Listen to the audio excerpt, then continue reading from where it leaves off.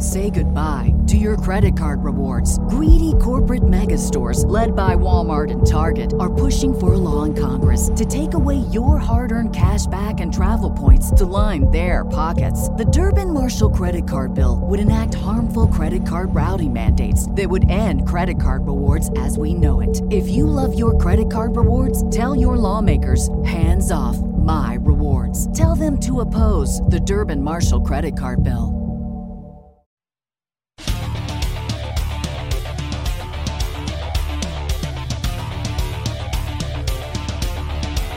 Well, greetings and salutations, everybody. Welcome to my YouTube channel. My name is John Campea, and this is a companion video. What are companion videos? Well, I'm awfully glad that you asked. See, every day on the John Campea Show, Monday through Friday, we take the second half of the show to take your questions. And the way you get a question on the show or in a companion video like this one is to simply go down into the description of this video and click on the tip link or enter it in manually at www.streamelements.com/movieblogtv/tip. You'll be getting your question read on a show if, of course, we deem it appropriate to use on our show. And, of course, you'll be supporting the channel at the same time. And all of us involved with the John Campea Show, thank you guys so very much for your support. And yeah, this is it. Just saw a few hours earlier tonight. This is being recorded on Tuesday, November the 16th. The Spider-Man trailer dropped a little while ago. I'm not going to lie to you. Totally surprised we didn't see Andrew Garfield and Tobey Maguire in it. But we kind of did. Like it's up on my Twitter right now, but there's a video shot from the Brazil version of the trailer where you literally see Lizard flying through the air and Spider-Man's way over there and he's flying through the air at something that's not there, and then all of a sudden, poof, you see him get punched in the face by nothing that's there. So clearly another Spider-Man was digitally removed. But anyway, we're going to talk about that on the John Campea Show at length tomorrow. Still an awesome trailer, but I'm very, very shocked they didn't show us Tobey and Andrew. Makes me think there's going to be a third trailer. I might be wrong about that, but it makes me think there's going to be a third trailer. Anyway, right now, we're not here to talk about that. We're here to talk about the questions that you guys had sent in. So let's not waste any time and get over to it. And we're going to start getting caught up here with a question from Dangerous D, who writes, "Hey, John, I saw in your last video you were worried that the MCU is showing their B characters. I was surprised, to be honest. It's a good thing that they're showing all their characters, whether they're B, C, or X characters. I'm not saying that they would work, but minded them use them, DC, but minded them use them, DC, do the same thing as MCU. I know you told several times not all the characters would work or not work on film or TV, I know. I'm saying give it a chance. DC has a library of incredible characters and millions of fans should see, and as a fan, I'm begging for this, thanks." See, I get the sentiment, Dangerous D, I do. I get the sentiment. But here's the thing. It doesn't matter what characters you have in the archive there. You can have a character called Alexander the Ass Pimple.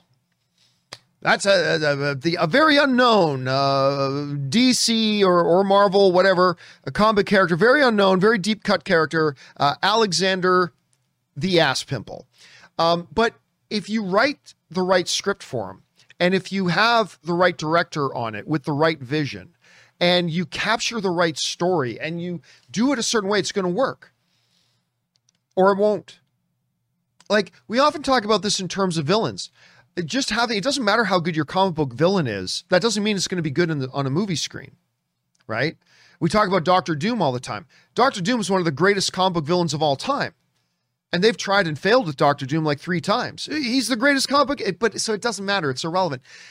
All that really is relevant is, do you have enough characters there that are recognizable and people have some connection to? And that's why Marvel built on Iron Man, Thor, Captain America, Hulk, and then they started peppering some other little things. And when I said I was worried about Marvel using their B squad, I don't mind them bringing in new characters. It's just that I worry a little bit, not panicking, just a little concerned, that I wonder how the general audience is going to respond without your big heavy hitters anymore. I mean, Thor is still around. And we got a Spider-Man movie coming out. But even Shang-Chi, which is awesome, it didn't get a lot of attention. Eternals, which was very split critically, but I thought was a pretty good movie, but it didn't get a lot of attention. And I'm worried now that we are heading into what I would call the B squad of Marvel characters. You know, whether it's Ms. Marvel or Moon Knight. And I'm not saying they're not awesome characters. Don't get mad at me. I'm not saying they're not awesome characters. But as far as like the average person having ever heard of them, well, most people never read a single issue of She-Hulk. Most people never read a single issue of Ms. Marvel. Most people never read a single issue of Moon Knight. Most people never read a single issue of, I forget one of the new ones that are coming out, at any rate. So, I'm just a little bit worried and concerned that I don't know how the audience will respond to it. I'm not saying that they're not great characters to explore. I'm just saying, without having your Captain Americas there to shore everything up, without having your Iron Mans there to shore everything up, I'm just a little curious and maybe even a little bit worried about how the audience will respond to what is essentially the B squad now for Marvel. But we will see. We will see. All right. Thanks for sending that in, man. Next up, we've got Tony Rodriguez writes, one of two. Okay. Mocap pick guess / second end credit for Spidey 3 or Doctor Strange 2. So, something happens in either movie that causes a power / energy ripple that reaches far out into the galaxy. We zoom in on a shining silver glimmer, and we zoom in on the Silver Surfer head. He turns around. How's that sound? Think that could happen in either? No, I don't. No, I don't think so. First of all, there's really no connection at all between Silver Surfer and Spider-Man. Like, if it was Guardians of the Galaxy, see, I could see a Guardians of the Galaxy coming across Silver Surfer. I could see the Eternals on their starship coming across Silver Surfer. I don't know that something in the mystical realm, like what we're getting in Spider-Man No Way Home, would be something that would involve Silver Surfer. I just don't see that. That doesn't seem like a natural fit or a natural connection to me. So I like that you're thinking outside the box, Tony. I like that you're thinking outside the box, but I don't think that's what they're going to do. But hey, anything is possible, dude. All right, next up. Matt McClure writes, congrats on the success and new full-time editions. Thank you so much, man. I'm having a good time. Also, keeping it all the way 100, I loved Red Notice. Oh, good to hear, man. Specifically, that it was awesome without any political or social heavy-handedness. It was a fun time with good acting. I loved it. Yeah, we've been hearing a lot from people that they hated it. Like, a lot of people didn't like the movie. We've been hearing from a lot, but I'm also hearing from a couple of people like yourself, Matt, saying that you did enjoy it. And that's the beautiful thing about movies, man. It's all subjective. What some people like, you may not. What some people hate, you may enjoy. And that's the great thing about movies. So thanks for sharing your take on it, Matt. All right, next up. Willow writes, you said that you consider the theatrical cut of Lord of the Rings to be the definitive version. For me personally, yes, because I always consider the theatrical release the definitive version of a movie. Even if a director's cut or an extended cut is even better, I still consider that's the movie that got released. That's the true movie. At least to me, that's how I interpret it. Anyway, so are Saruman and Wormtongue dead, or are they still stuck up in the tower? Do deleted scenes count as something that happened in the story? Well, I mean, there's no real answer to that, Willow. I mean, because remember, this is, when I say that's the definitive version, I'm not saying that that instantly means anything that happened in director's cuts, whatever, are never happened. I'm not suggesting that at all. It's just the take on the movie, the presentation of the movie. How was this story presented? I'm not saying, oh, we saw this happen in the extended cut that didn't show it in the regular cut. I'm not saying that should then be discounted or that couldn't have happened in the other scenes. I'm just saying that, you know, when I think of the story, when I think of, you know, that director telling that tale, I think of the theatrical version. So what did happen, what didn't happen, I mean, that's a whole ball of wax for another time, I suppose. But I don't really know how to address that otherwise. Anyway, thanks for writing that in, Willow. Okay, next up, we got Raffle, who writes, hey, John. Since Microsoft had their celebration event and revealed a number of surprises, I was mostly excited about the reveal of the Halo TV series. What are your thoughts on the future of this series, and will they make a movie anytime soon? Thanks. Yeah, I got excited when I heard that the Halo teaser dropped, and then I went to go see it, and it was really nothing. All it was a close-up of some hands, and then, hello, Master Chief, and okay. I could have made that teaser trailer at any rate. Listen, I know this isn't going to be popular to say, but I feel like this is coming like 6 years too late. I just feel like this is coming 6 years too late, maybe even a decade too late. Like there was a time when Halo was like the video game, right? And back in the day, Peter Jackson was going to produce a Halo movie. Neil Blomkamp, who directed District 9, was going to direct, but he had never directed anything before. This is before District 9. This is going back a ways.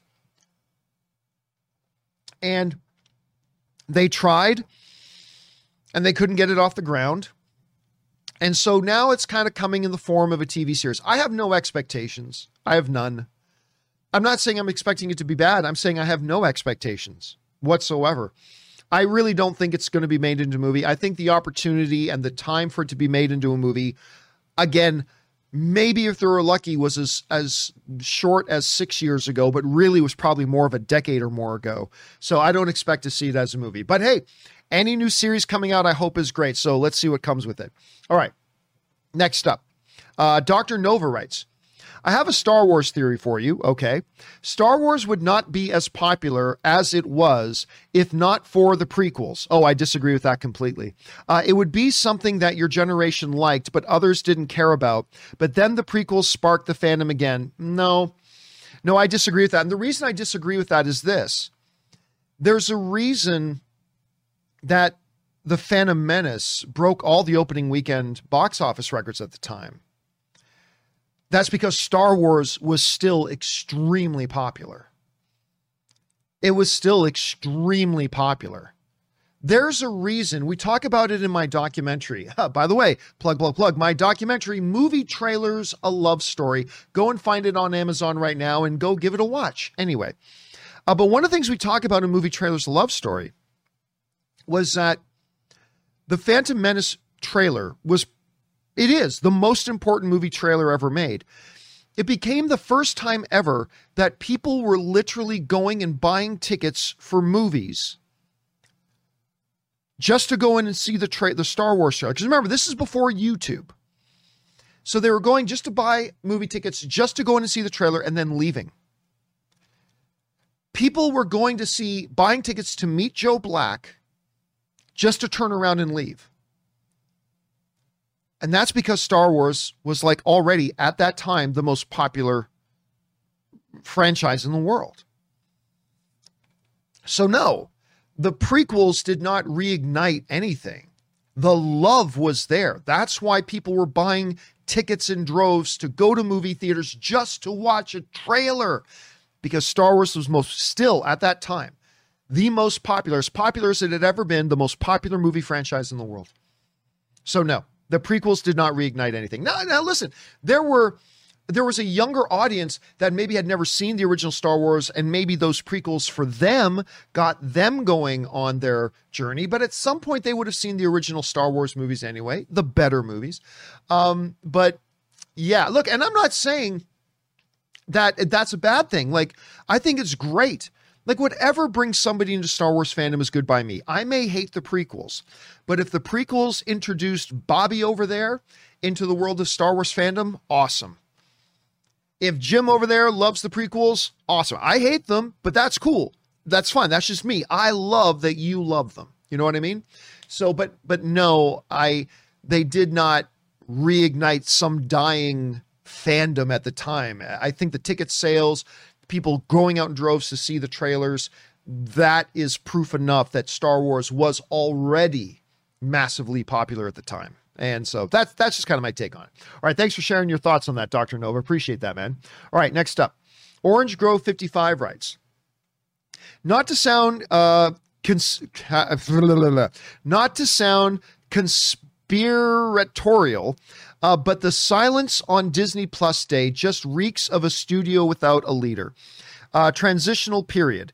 I think Kennedy's contract was renewed 3 more years recently, but it just feels off to me big time. Yeah, and we talked about that on the John Campus show earlier today. Listen, I am personally quite surprised that they re-upped her deal. But at the same time, we shouldn't be too terribly surprised. Under her leadership as the president of Lucasfilm, they've put out 5 motion pictures. One of them is the #1 domestic box office film of all time with Star Wars: The Force Awakens.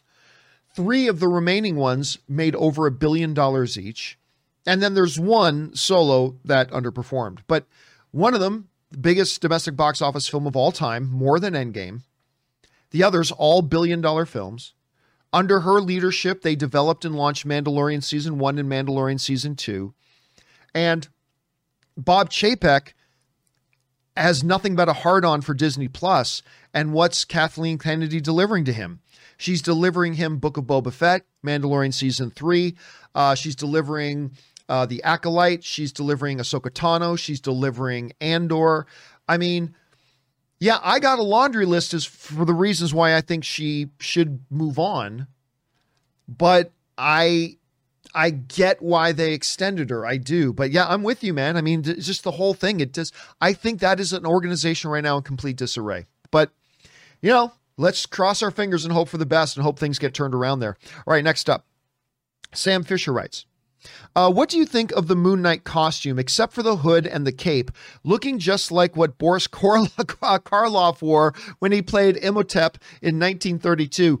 I would love if the suit made a Moon Knight look like a mummy. Cool or tacky? I don't know. It's funny because I remember having a discussion about because there are different, minor, some major iterations of the Moon Knight costume that have been in the comic books.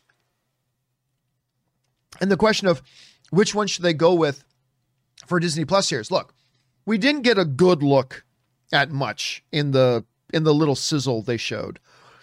I don't know why they didn't show more, but I did kind of like what I saw. But again, it just wasn't enough for me to form a real opinion on that just yet. But it will be interesting, Sam, to see what the final full thing is going to look like. All right, next up, we go to Sam Fisher again, who also writes, to be honest, I don't like Chris Nolan.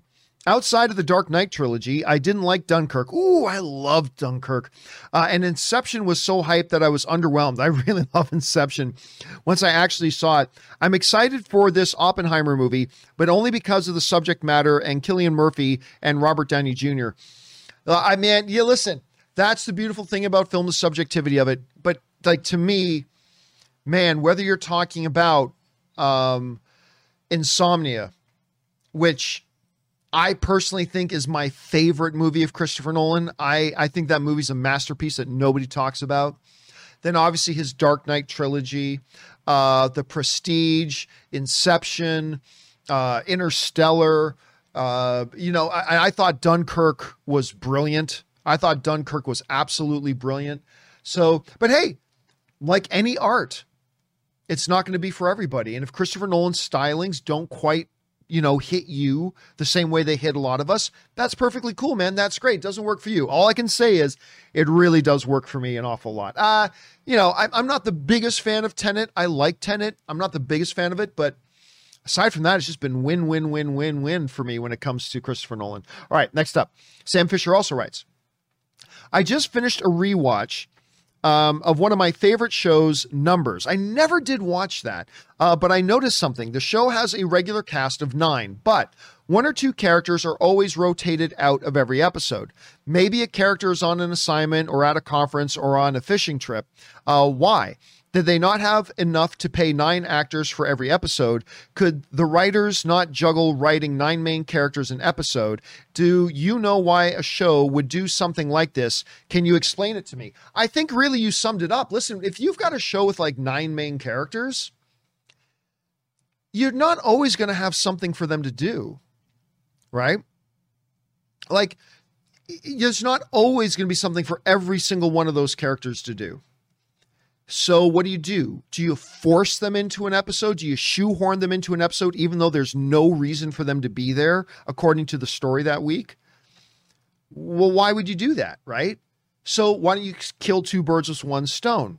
Streamline it, stick to the characters that are required for the story that week, and then give somebody a week off and you work that into their contract. So yeah, especially with a series, like it's different for Three's Company where there's like 3 main characters, but sometimes you're going to get shows like that with an awful lot of main characters. Like I remember Community, once in a while, there would be a cast member not there. If you don't need them for that week, don't force them in there if it's unnecessary. So that's kind of my guess on that. All right. Thanks for writing that in, Sam. Next up, Sam also writes, another costuming idea, but for Fantastic Four. Once Fantastic Four get their suits, I would love if they wore different shades of blue, like Ben wears navy blue, Reed wears royal blue, Sue wears baby blue, and Johnny wears cayenne. Thoughts? Do you think it matters? Do you care? No, I don't care at all. Now, look, I can look at costumes in movies and think that looks good or that looks bad, but ultimately it doesn't affect the movie to me whatsoever. A great example of that to me is Black Lightning, the CW show that is no longer running, but I love that show. I thought the show was great. It was one of the most ass-stupid costumes ever in the history of superhero television. The Black Lightning costume that they manifested, in the show, live action show, looked terrible. Absolutely horrendous. Did it affect my enjoyment of the show one single bit? Not at all. If it was the greatest superhero costume I'd ever seen, would it have made the show any better? Not at all. I mean, as long as something isn't like, I'm not saying, so John, what are you saying? Do you think you could have Superman and he's just wearing a pair of diapers and a baby's bib and it would be fine? I mean, no, now that's an extreme thing. But honestly, for the most part, I don't care what a costume looks like. Yeah, for a second I can go, ooh, that looks cool. Or, oh, that looks bad. But then you just get back to the story, and the story is all that matters. The acting is all that matters. The dialogue is all that matters. I mean, that's the thing that really makes it so. And quite frankly, if you're going to have a team in different costumes, then make the costumes different. Don't just have different shades of blue. Like, have them all in their own individual things. Have them look completely different. Or just put them in a uniform. I mean, like kind of one or the other, but even if they don't, to me, doesn't really make a difference. All right, thanks for asking, Sam. That's a really interesting topic to bring up. All right, Plot Twisties writes, hey, John and crew, 1 of 6. Okay, buckle in. Dude, I'm really worried. I think you hit the nail on the head when you speculated that things at Lucasfilm were probably a hot mess. I also agree with you that Kathleen Kennedy shoulders most of the responsibility. Well, she is the person in charge. I almost think she believes her duties as a studio head relegate her to a salesperson, a pitchman per se. Little regard anymore to the creative process, concerning herself with announcing juicy projects with hot directors to entice the fans and then patting herself on the back for a job well done. But the lack of follow-through has bit her in the ass a lot. In normal times, this wouldn't bother me. Eventually, the higher-ups would take notice and sack her. But these aren't normal times, and right now, I really don't trust the decisions being made by the suits above Kathleen Kennedy at Disney. I think we all agree Favreau would be an incredible replacement. Now, wait on that, too. Like, you know what? Let's get back to the Favreau thing in a second, because not necessarily. All right, but do we really trust Bob Chapek to make that decision? Or whatever bean-counting banker he's delegated that responsibility to? We're just finally seeing the light at the end of the pandemic tunnel, a pandemic that has cost Disney quite a bit of money. Do we have any faith in Chapek's regime to choose a successor for Kathleen Kennedy on creative merit? Or do you feel like I do, that they're more likely to install a money guy, more concerned with the bottom line rather than quality control? Could it be better to stay with the devil you know? My guy, please tell me this doesn't look as bad as I think it does. All right, Plot Twisties, thank you so much for so passionately sharing your thoughts on that. First, let me just touch on the side topic there about Jon Favreau. We don't know Jon Favreau would be a great choice. As far as I understand, Jon Favreau has 0 days of experience of being a studio executive.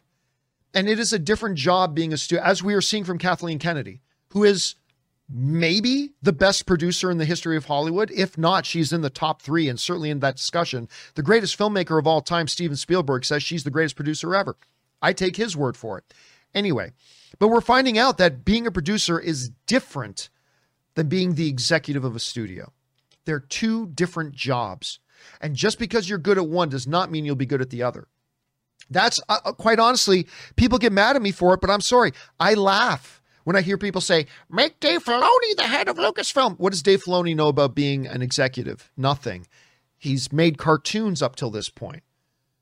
Some fan favorite cartoons. Nonetheless, I'm a big fan of Rebels. But what on earth? Just because you like Clone Wars, you think he should be the executive of a company? I've never understood that. Now, the only reason I am open to the idea of Jon Favreau is because when you watch the making of the Mandalorian series, you see that Jon Favreau has really kind of taken on an executive kind of role over the show. He's not in there every day directing the episodes, but what he does is he assembles his directors. He shepherds his directors, and then he makes sure they understand the creative direction of where they're going, and then sends out the directors to go and make it happen. He's kind of taken on the role of an executive. But that is a small bit of experience when it comes to that sort of thing. So I don't know necessarily. I'm just saying that if Jon Favreau was selected, I would feel pretty comfortable with it. But I don't think automatically means he's going to do a great job. Just because you're good at one thing doesn't mean you're going to be good at the other. As far as the creative side, some people are saying that Kathleen Kennedy gets too involved with the creative side. That she rushes ahead, like you were saying, to announce hot director names and announce these projects before doing the work of finding out if she and a set of filmmakers or directors are actually on the same page together yet. And we went over on the John Campea show earlier today, all the in her short tenure. Because like, seriously, Kevin Feige has been running Marvel for over like 12 years now, right? In that entire time, while there have been some very quiet behind the scenes, oh, this director has come on, but we made no announcements about it because we weren't 100% locked in yet. Oh, and now but then we realized this wasn't going to work. We moved them off. We moved somebody in. But there were no public announcements. There was nothing like that. I can only think of one example under Kevin Feige's tenure where it was woo, everybody, we're doing this movie with this great director. And then it fell apart later. And that was with Edgar Wright on Ant-Man. One time in like 12 years. Kathleen Kennedy, in her tenure at Lucasfilm, we of course had the Josh Trank thing. Came, went. We had the Colin Trevorrow thing. Colin Trevorrow is coming to direct the third Star Wars movie. Woo! And then very unceremoniously, yeah, we parted ways, creative differences. Why didn't you figure out in advance if you were going to have creative differences or not before hiring him on and announcing it to the world? You had the famous Lord and Miller situation. You hired on Lord and Miller to direct Solo, and then 3/4 of the way through shooting the movie, yeah, we have creative differences. We're not on the same page. Why didn't you figure that out? Do you see a pattern happening here? Even with Gareth Edwards, he finished Rogue One, kind of, but then we find out that he was kind of pulled off it. He was locked out of the editing room. They brought in another director to come in to kind of polish things up and fish things off. Because again, Kathleen Kennedy not getting on the same page with the directors. Now we're finding out Patty Jenkins. They announced Patty Jenkins, all this fanfare, is going to do Rogue Squadron. Woo! And now we're finding out creative differences. Do you see the pattern? Then Obi-Wan. There's like, oh yeah, we've got the Obi-Wan show. We're ready to go, blah, blah, blah. And then we find out they had to basically scrap everything and restart from scratch again because suddenly now Kathleen Kennedy decided, maybe the script's not where I wanted it to be. You couldn't figure that out beforehand? Do you see the pattern here? And that's concerning. But again, the bean counters at Disney, they're looking at a different set of criteria. She's had a lot of success. Mandalorian is swept the world. Season 2 swept it even more. The Force Awakens is the #1 box office domestically of all time. 3 of the other 4 remaining films all made over $1 billion. She's got this big, long lineup of upcoming stuff on Disney Plus that Disney is very excited about.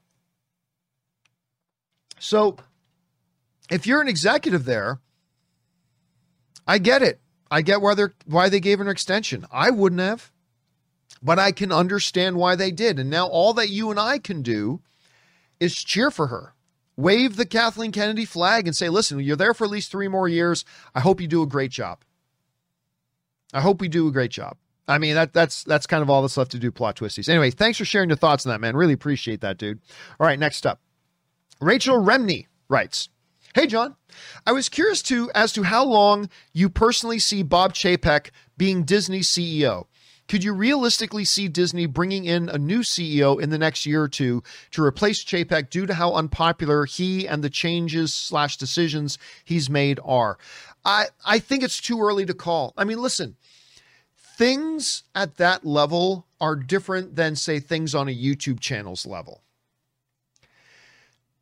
Like, here's an example. AMC Theaters, which is not as big as Disney, but AMC Theaters, when they're implementing something, I mean, they have a saying at AMC. It's an old saying, but they use it a lot. It's like their mantra at AMC Theaters. Crawl, walk, run. Essentially what that means is we take everything really slowly. Really slowly. And like, here's an example of how slowly they go. When I was still at AMC Theaters, they were doing all their research and prepping their AMC A-list membership. It didn't roll out for 3.5, 4 years until after that. They take things very, very slow. And on these big corporate levels, they very rarely do anything quickly. So regardless of how bad of a job I think Bob Chapek has done so far, the reality is they're going to give it what they would consider a reasonable amount of time to see if it works out or not. And a reasonable amount of time is probably going to be 3 years minimum. And to be honest, look, as much as I have trashed Bob Chapek, I'm also careful to say this. We got to recognize that he became CEO of Disney under ridiculously impossible circumstances. He became CEO of Disney in the midst of a global pandemic that literally shut down all their theme parks across the world, that shut down all their movie production, that shut down all the movie theaters, so even the movies they had in the can couldn't go out to the theaters. They couldn't deliver their product. It was under these circumstances, a global financial crisis brought on by a global pandemic. Those were the circumstances under which Bob Chapek became CEO.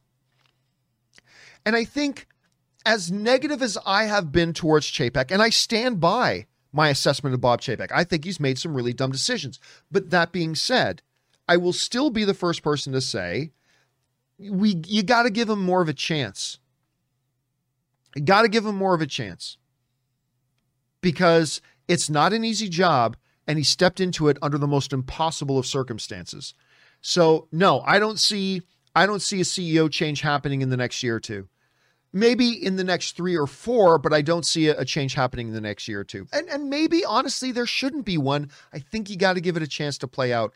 And we'll see what happens. Again, like I'm telling people, you should wave the Kathleen Kennedy flag and cheer her on right now because she's going to be there for at least 3 more years. I will wave the Bob Chapek flag. I mean, I'll still criticize him when I think he makes dumb decisions, but I will cheer for him. I will hope he succeeds. I will hope he makes great decisions. I will hope he'll take the mistakes he's made and learn from them and then move forward. So count me as a team Chapek, because I want him to succeed. I want him to do a good job, but I will always criticize when I think he's not doing it. So there's that. Anyway, thanks for writing that in, Rachel.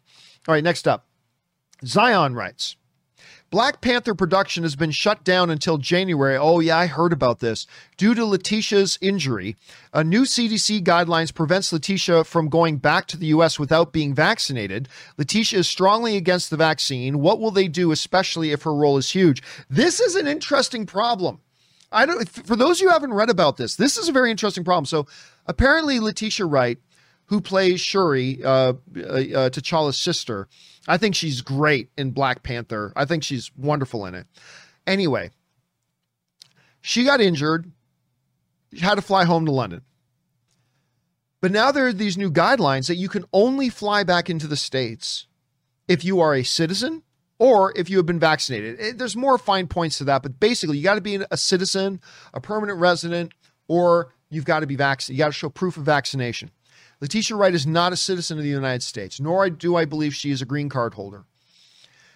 And she refuses to get vaccinated. She's an anti-vaxxer. Or, an anti-science person, as I like to say.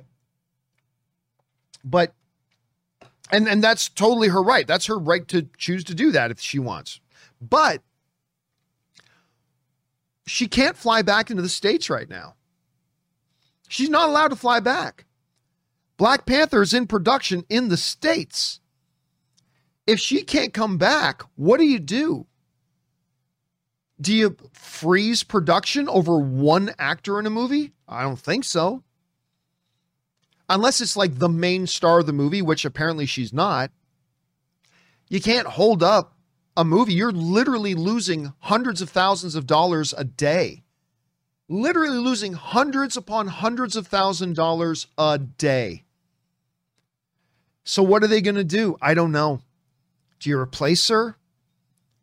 Maybe you got no choice at this point. I mean, if she can't be there to do the job, you got to replace her with somebody who can. I mean, I don't know. It's a sticky situation, but it's going to be very, very interesting to see how that works out, Zion. All right, next up, we got Glenn who writes, "Hey, John, Venom 2 will come out next week here in Australia, which means Sony will put out 3 Marvel movies in 3 months. Who does that if they don't have to come out before Doctor Strange 2? I fully expect Spider-Man and villains to go back to Sony after Doctor Strange 2. Yeah, it's either going to be after Spider-Man No Way Home or after Doctor Strange 2, but I mean, you just don't know, right? Like, look, I've said for a long time, I believe that the events of No Way Home are going to spark, be the impetus that moves Spider-Man over to the Sony. Now, whether that actually happens in No Way Home or maybe Doctor Strange 2, I don't know. But listen, just because I said I think that's what's going to happen, we don't know that's what's going to happen. And honestly, right now, I think releasing 3 Sony movies in 3 months could actually be really cool right now. I mean, not under normal circumstances, not in 2019, but right now, that could actually be a lot of fun, Glenn. So I would just count it as a blessing right now if I was a film fan in Australia. I would just count it as a blessing. All right, and I'm just glad you guys are going to have a chance to see it now, Glenn. Thanks for writing in. All right, an anonymous viewer writes, "A lot of people say you can't blame Kathleen Kennedy for the bad Star Wars sequels because she is talented and has an impressive resume. I haven't heard anybody say that. I haven't heard anybody say you can't blame Kathleen Kennedy for bad Star Wars sequels. I haven't heard a single person say that, but maybe you have. I'm just saying I haven't. Anyway, because she's talented and has an impressive resume. Both J.J. Abrams and Rian Johnson also have impressive resumes as well. So who's to blame? Well, I mean, look, whenever you have a project that involves thousands and thousands and thousands of people, there's plenty of blame to go around. But the place credit and blame both start with is with who's in charge. That's where usually we go to with the credit first. But that also means that's where you got to go with the blame first. How much credit does Kevin Feige get? He gets all the credit. But if things start to go south at the MCU, he's also going to take the blame. And rightfully so. So yeah, when you're the director in the chair, and by the way, J.J. Abrams directed a magnificent Star Wars film in The Force Awakens. I love that movie. I flat out love that movie. I think it's the best Star Wars movie that's not one of the original 3. I think it's the best Star Wars anything that's not one of the original 3 Star Wars movies. I really do. I like it that much. And then Last Jedi I liked less, and then Rise of Skywalker I hated, but be that as it may. So yeah, there's a lot of blame to be given to the directors, absolutely. But at the end of the day, if you're going to ask who is the buck stops here person that has to shoulder the responsibility and take accountability for something, it's always the person at the top. Because look, I was mentioning this before, when I was running things at AMC Theaters and I was running things at Collider, I got a lot of credit for how big and successful Movie Talk was. Rightfully so. I designed that show. I'm the one who put that show together. I'm the one who recruited everybody and all the incredibly talented people that were on it. I'm the one who selected them. I'm the one who put them in positions, blah, blah, blah. Yay! I get to take credit. Woo! But guess what? We also did some things that didn't work. We had shows that we tried that didn't take off. We had projects that we thought would be great and sputtered and failed and quickly had to be shut down. I'm responsible for those too. That ultimately, when a show doesn't work and we had put man hours and resources and time and energy into getting that we could have spent on other things, but we spent that time, energy, resources, money, and everything on that thing, and it doesn't work, that's on me. That's on me. I take the credit when things go great. I take the blame when they don't. That's the job. That's the job when you're in charge. So there's a lot of blame to go around, Anonymous, but the buck stops here. Person is the head of the studio. Sure, there's a lot of blame to be given to the directors of the bad movies. Yeah, but the person in charge of the whole enterprise, that's the buck stops here person, at least to me. All right, Mike C. writes, over under 10% Deadpool shows up in No Way Home. I'm going to say almost, I'm not going to say 0. I'll say it's closer to 1 to 2%. I'm so well under 10%. All right. Cree Channel writes, John, okay, so hear me out. I have a random theory about a big surprise in No Way Home. What if one of the surprises is Robert Downey Jr.? We actually talked about that on the John Campus show earlier today. What if Spider-Man messing with strangest spells brings Toby and Andrew in, but also brings Iron Man back? You have said he will return. Yeah, we were talking about this on the John Campus show earlier today. Yeah, listen, I have said from day one, from the moment that Tony said, and I am Iron Man, snap. From the moment he said that, I said, oh, he'll be back. Maybe not next year, maybe not this year, maybe not next year, maybe not in 3 years, but he'll be back, right? When you understand his connection to Spider-Man, I think that's a possibility. Not likely. It is unlikely, but a possibility? Sure, man. I totally see that as a possibility, Cree Channel. I totally do. All right, next up, Russell Amador writes, hey, John, with all the hype building up to the trailer's release, when would you say was the last time we fans were highly anticipating a trailer of this magnitude? Infinity War, Endgame, The Batman, let me know your thoughts. You know, I think there's a couple of elements at play with that. I'm going to say this is the most I think people have been excited for a trailer since Endgame. And I say that, and not because it's Spider-Man No Way Home, that's certainly a big part, but also because of the particular circumstances we're under, and that's the pandemic. I mean, this is the first real big movie that everybody's been looking forward to that's been coming out since the pandemic. I mean, there have been big ones, right? Like a Fast 9, like James Bond. These are big, but not like an event blockbuster movie like this. Shang-Chi was a character nobody had ever heard about. Eternals were characters nobody had ever heard about.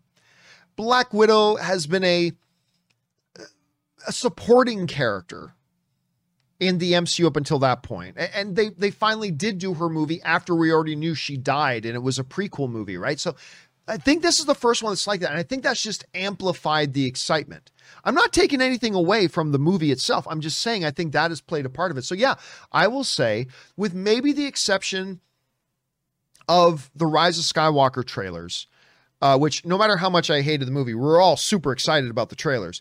With maybe the exception of that, which was pre-pandemic though, I'd say, yeah, this is probably the most excited we've been since either Rise of Skywalker or Endgame. That's how I would assess it at any rate. Great question, Russell. All right, next up. Tom Gillard writes, regarding going to the movies alone, a couple of people have written in recently saying, hey, I'd like to go to the movies alone sometime. Is that weird? I'm like, hell no, that's not weird. That's not weird at all. You like going to the movies and no one's available right now? Why should you deprive yourself of being able to go and watch a good movie just because nobody can go with you? If you're in the mood for a hamburger from McDonald's, you're going to go, oh, but I can't go get that hamburger because I don't have anybody to go with me. No, you go. You totally go. Anyway, regarding going to the movies alone, I prefer going to the big blockbusters with friends, as do I. They're great when they're shared experiences. But for the Oscar bait / indie movies, I prefer going alone. For those, I go to the theater, I buy an expensive drink, and I sit and feel snobby and special. I love the way you described that, Tom. Well said. Yeah, listen, I agree. When it comes to the big blockbuster movies, I always prefer to go to the movies with somebody. I mean, movies are at their best when they're shared experiences. But I have no problems going alone. But I particularly want to make sure I'm trying to go with somebody if it's the big blockbuster one. So I'm actually right on the same page with you, Tom. I really am. All right. Thanks for sharing that, man. Danny Rojas. Danny Rojas. Football is life. Hey, John. I hope everything is well. Everything is well, thank you. I mainly listen to your show on the Apple Podcast app. Thank you so much for that. Do you plan on making a subscription for ad-free listening? Football is life. Football is life. By the way, that scene where he accidentally kills the dog is still one of the funniest things I've seen on TV in a while. Anyway, no, I'm not planning on doing a subscription service for Apple Podcast. It's honestly too much hassle, and Apple wants too much of a cut. And honestly, like, while there are ads on my podcast, there are fewer ads on my podcast than if you're watching television, right? Like, there are more ad breaks if you're watching YouTube TV or Hulu or whatever than there are on my podcast. So, yeah, no, I'm not doing that. I appreciate you asking, Danny, and thank you so much for being a listener of my podcast. But no, I won't be doing the subscription thing for the podcast. At least not now. That's not in the planning stages right now. Who knows? Maybe a good opportunity will come around at some point. But right now, I'm just going to keep things the way they are. But keep your eyes open, and thank you for the suggestion, man. I appreciate it, Danny Rojas. Anyway, Baloo writes, Mr. Campia, your thoughts on the best acting. On best acting, Ryan Reynolds in Buried, Henry Cavill in Blood Creek, Sylvester Stallone in Copland are my picks of their best acting roles. Love to hear your opinions. First of all, I agree with almost all. I think Stallone's performance in Rocky 1 might even be better than his performance in Copland. And by the way, I know a lot of people have never seen Copland. It's great. It's really great. If you want to remind yourself how good of an actor Sylvester Stallone is, like, not playing Rocky, watch Copland. But absolutely Ryan Reynolds' best performance is Buried. And I told Ryan Reynolds this. I met up with Ryan Reynolds in Vegas. I'm going to say 6 or 7 years ago. And I remember all I wanted to talk to him about was Buried.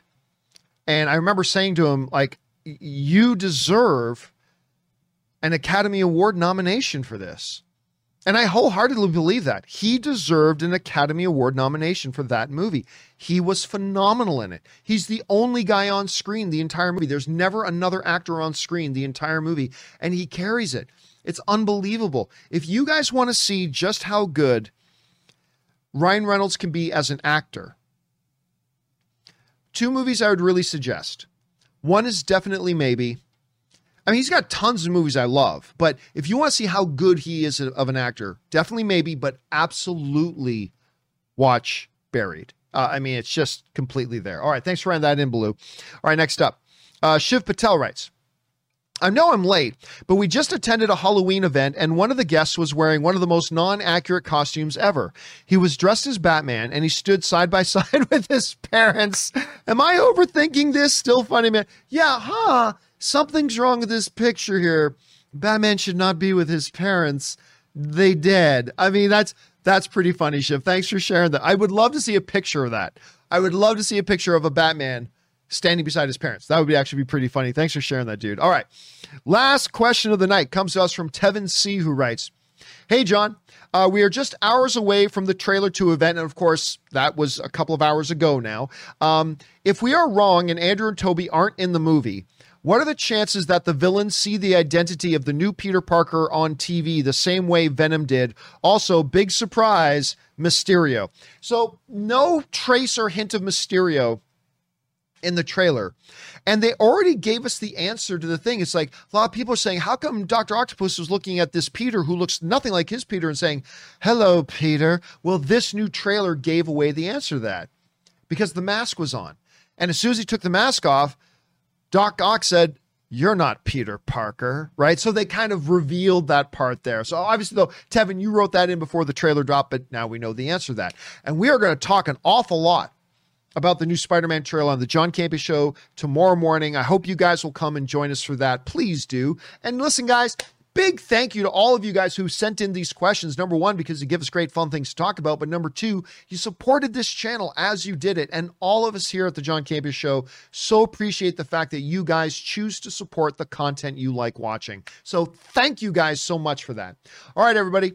Do the 4 main things. Stay smart, stay safe, take care of yourselves, and please take care of the people around you. That'll do it for me for now, guys. My name's John Campea, and until next time, my friends, bye-bye. Say goodbye to your credit card rewards. Greedy corporate mega stores, led by Walmart and Target, are pushing for a law in Congress to take away your hard-earned cash back and travel points to line their pockets. The Durbin-Marshall credit card bill would enact harmful credit card routing mandates that would end credit card rewards as we know it. If you love your credit card rewards, tell your lawmakers, hands off my rewards. Tell them to oppose the Durbin-Marshall credit card bill.